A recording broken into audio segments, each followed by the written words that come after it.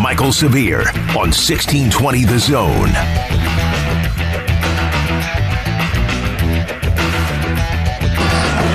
Now, Robert, I know that there's nobody better than you at immersing themselves in the indigenous foods and environment. What do you got this time? Listen, when you come to You Nebraska, always got a surprise for me. I always ask the people, hey, where should we go to eat? What should we do? And the number one place that I got was Muchachos. Muchachos, a little restaurant here not too far from the stadium. And they gave me this pipeline burrito. And I mean, that's pretty cool. The folks over at Machado's and the Pipeline Burrito. That is awesome. I've been wanting to run a damn kitchen over there for a while. I obviously have to get somebody from Lincoln and schedule it and all of that. It's hoping for second season of Run the Damn Kitchen. We'll do one from there. And season 2. Yeah, hopefully. That's the goal. Do one from there. I thought I had Fred Hoiberg going over there at one point, but then it ended up falling apart. That's okay. We'll figure it out. We'll get over there eventually. Okay, I'm sure Fred will have some time after he wins the Big Ten tourney. Yeah, of course. Man. It's bad enough Nebraska loses the way it did yesterday. Mm-hmm. Then you have the Nebraska women falling to Drake after getting handled by Creighton. Mm-hmm. There's nothing really good going on. Even Nebraska volleyball had that, last weekend, had their struggles. Yeah, it's been tough, man. Let's crawl back into your hut and get ready for all your family to come over and annoy you. And then you got a stupid Thanksgiving coming up, the holiday that features the worst food in America. You have to watch your cousins just sit on your couch the whole time. I don't go home. It's not that bad for us. I did crazy thing with the issues with turkey is the majority of turkeys are juvenile. They're small turkeys. They're young turkeys now. Yeah, those aren't full toms strutting out there. So about 13 pounds is one of the biggest turkeys I could find. Yeah. And my wife's all like, you got to make a bigger turkey than that. We always have all these leftovers, from turkey. And I know she likes making a turkey sandwich or two, but it's annoying. So I'm going to make a 12.6 pound turkey. I'm going to make, I got a smoked ham that I'm going to make. There you go. And then I got 2 Cornish hens that I'm going to make that I'm going to eat. I'm going to make 2. Boy. So that'll be enough. That'll be enough food. I don't think I've ever had a Cornish hen before. I love Cornish hens. It's like the best of a chicken, all in one little area. Oh, it's so good. They're delicious. Toughest losses of the season, as we started before. I put Purdue at 5 because even though it was 7 points and Nebraska had a chance to get a stop and couldn't, and failed in that 4th down and short to stop Purdue, it always kind of felt like Purdue was in control of it, but it was amazing offense from Nebraska. So much fun to watch. Probably the highlight of the season, really, if you think about it. Wasn't a win, but highlights of the season in terms of the loss. At number 4, I put Georgia Southern because it was just I need Hobbs to come on here and curse again, but just a bleep show, really. You lose on a TD pass to Georgia Southern with 36 seconds left. 36 seconds left. Just brutal. Then you have, I put Northwestern at 3. And maybe Northwestern for you is higher in terms of tough losses. I put it at 3 because it was really tough on the people that made that trip. You travel that far for a game. Yes, you want to have fun. You want to enjoy the game. But you want that long trip back to be buffered by a win. Like I've driven to Colorado, and I've driven to Columbus, and I've driven to many places for Texas, many places for Nebraska games. You want that loss to be buffered, right? You want that drive back to be buffered, excuse me. And the flight back after that game had to be miserable. I put that at 3. Number 2, Minnesota, because of how well the defense played in the first half and what they did to Mo Abraham early and everything else. And it sucks that you make the hit at the end of the half and you knock out Tanner Morgan. Here comes the backup quarterback and everything turns. That was tough. Gave up 300 yards in the second half and 20 points. But I think Wisconsin's the toughest one because the feel in that stadium when Nebraska went up 14-3 on the touchdown pass to Trey Palmer, there was confidence. You could hear it, I remember hearing one of the Wisconsin reporters about 5 people down asking, hey, where's the press conference going to be? He started adjusting his brain to what am I going to do after this game? Like, where do I have to go to get my sound, right, from Jim Leonhard. So that's what he was thinking. Turns, second half, 202 yards in the second half. Gave up 111 in the first half. Up 14-3 going into the fourth quarter. Toughest loss. I put that down. Wisconsin being the toughest loss of the season. 402-951-1620, of course, brought to you by Equitable Bank, where they take banking personally. Yo. And answer the phone on the first ring, of course, as well.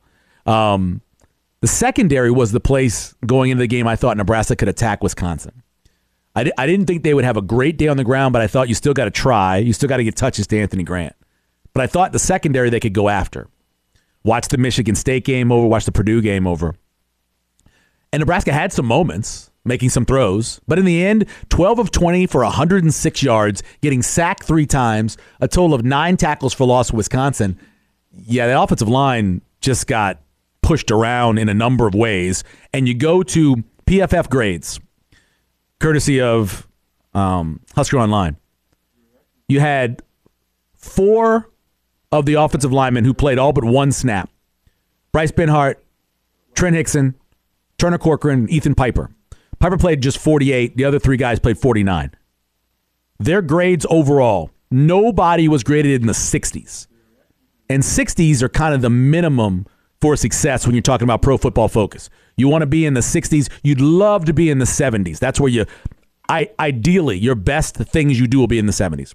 Bryce Benhart was a 57 grade. Hickson was a 54 grade. Corcoran was a 38. Man, remember when most of us thought Turner Corcoran might have the chance to be your next first-round pick maybe when he got here based off of the hype and the talent?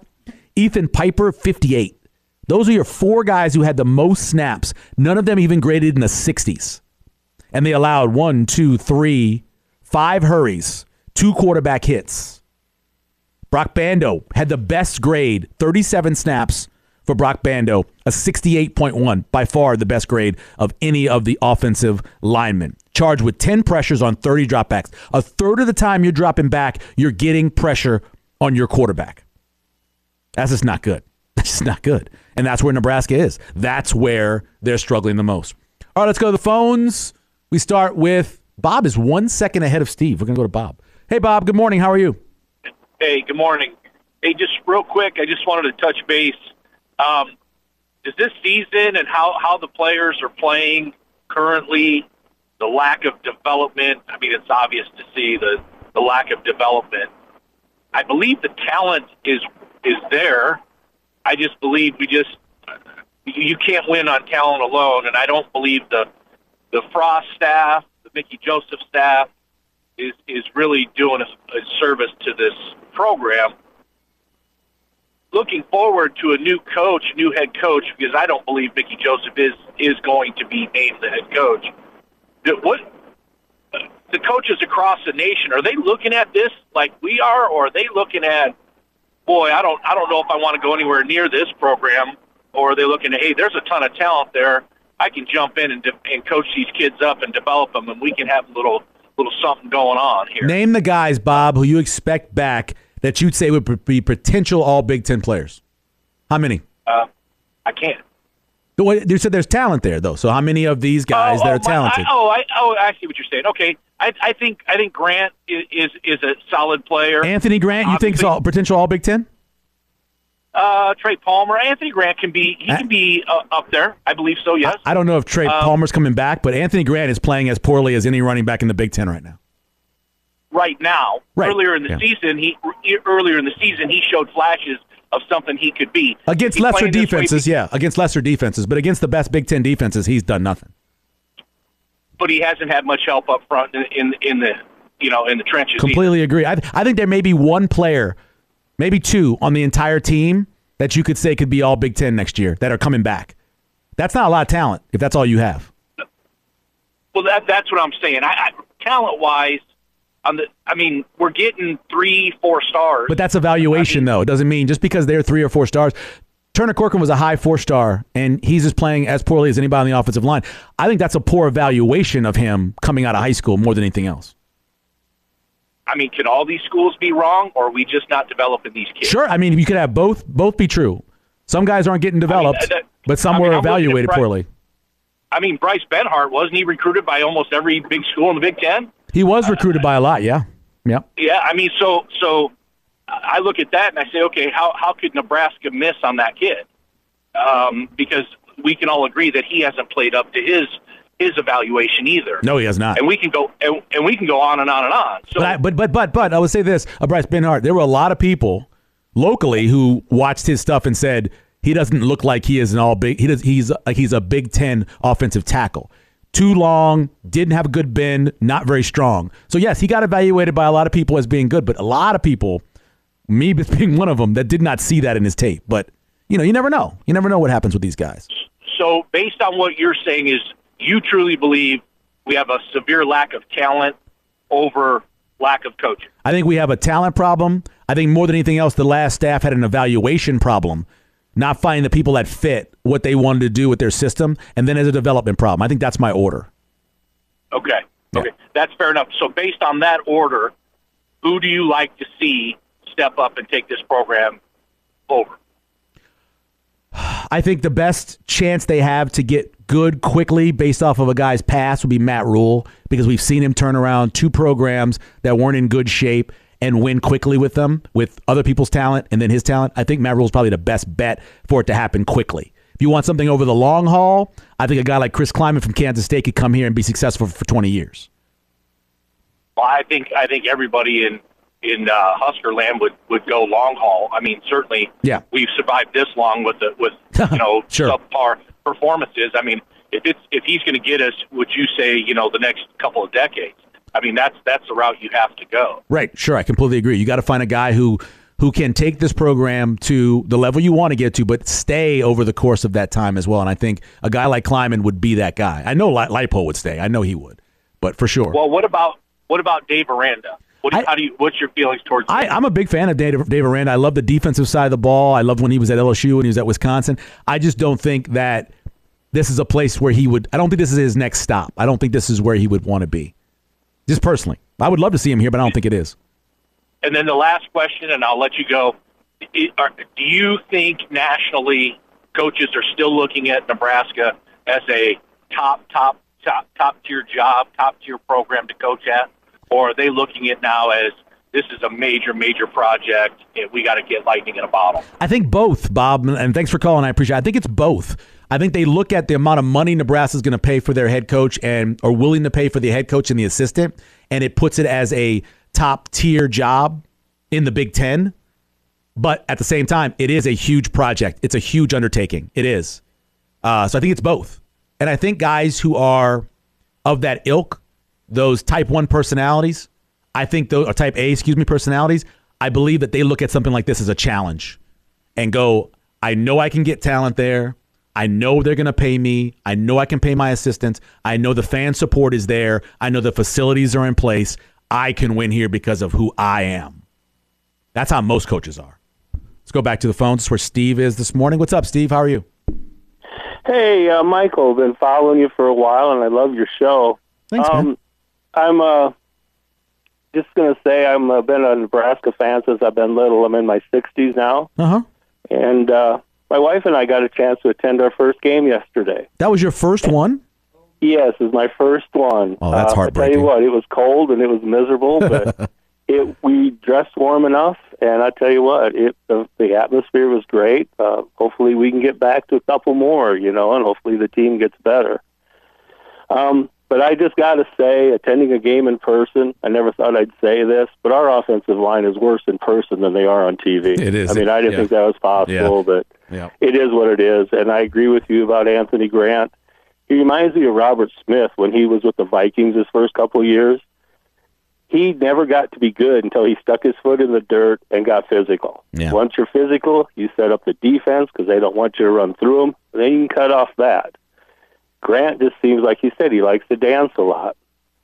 And the other thing is, I keep hearing about our recruiting. It seems like our recruiting ever since Riley has been based on getting, and I don't want to say sissy wide receivers, but we got more wide receivers, I think, on scholarship right now than we probably do offensive linemen. And Mickey's a great recruiter, but he's a great recruiter of wide receivers, We need somebody in there that can get some offensive linemen that can play.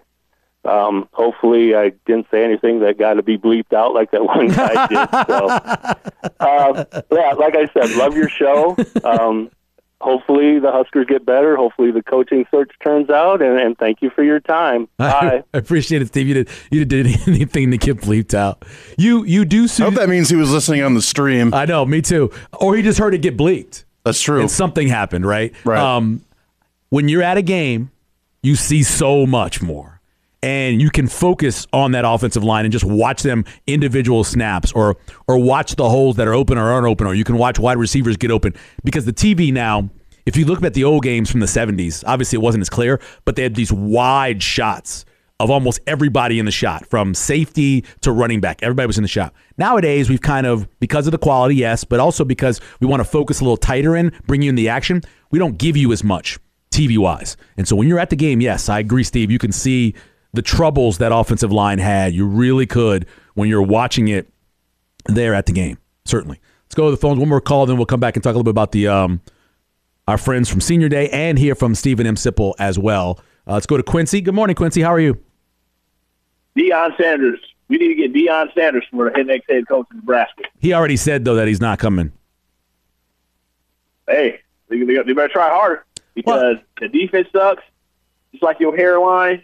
And it's just everything's bad right now in Nebraska. It's funny how nice my hair is compared to your head, which is funny. It's just funny. Here's the thing about Deion is you can't money whip him. He's already got cash, so he's not a guy where you can say, "I'm going to pay you this a whole bunch of money." He's got to come here and want to be here, and there is no way, Quincy, he wants to come play in that weather we had yesterday. No way in the world. Yeah, I mean, he's going to end up in Auburn, I think, personally. You think he's going to go to Auburn? He'd be great at Auburn. I think eventually Florida State is where he ends up in a couple years. You think so? I think in a couple years. I think in a couple years he ends up at Florida State. Yeah, that's where I think he ends up. But I don't know. I think Auburn's going to make him cut him a check where he going to take over Nick Saban's state. I could see that. I think they're going to actually hire Matt Rule, is what I think Auburn hires. If he decides to coach this year. So. Hey, it's Quincy. I appreciate it. Got a shout out about my hairline as always. We'll take a break. We'll come back a little bit on Senior Day, and we'll chat with Stephen M. Sipple, all coming up here on Severe Reaction.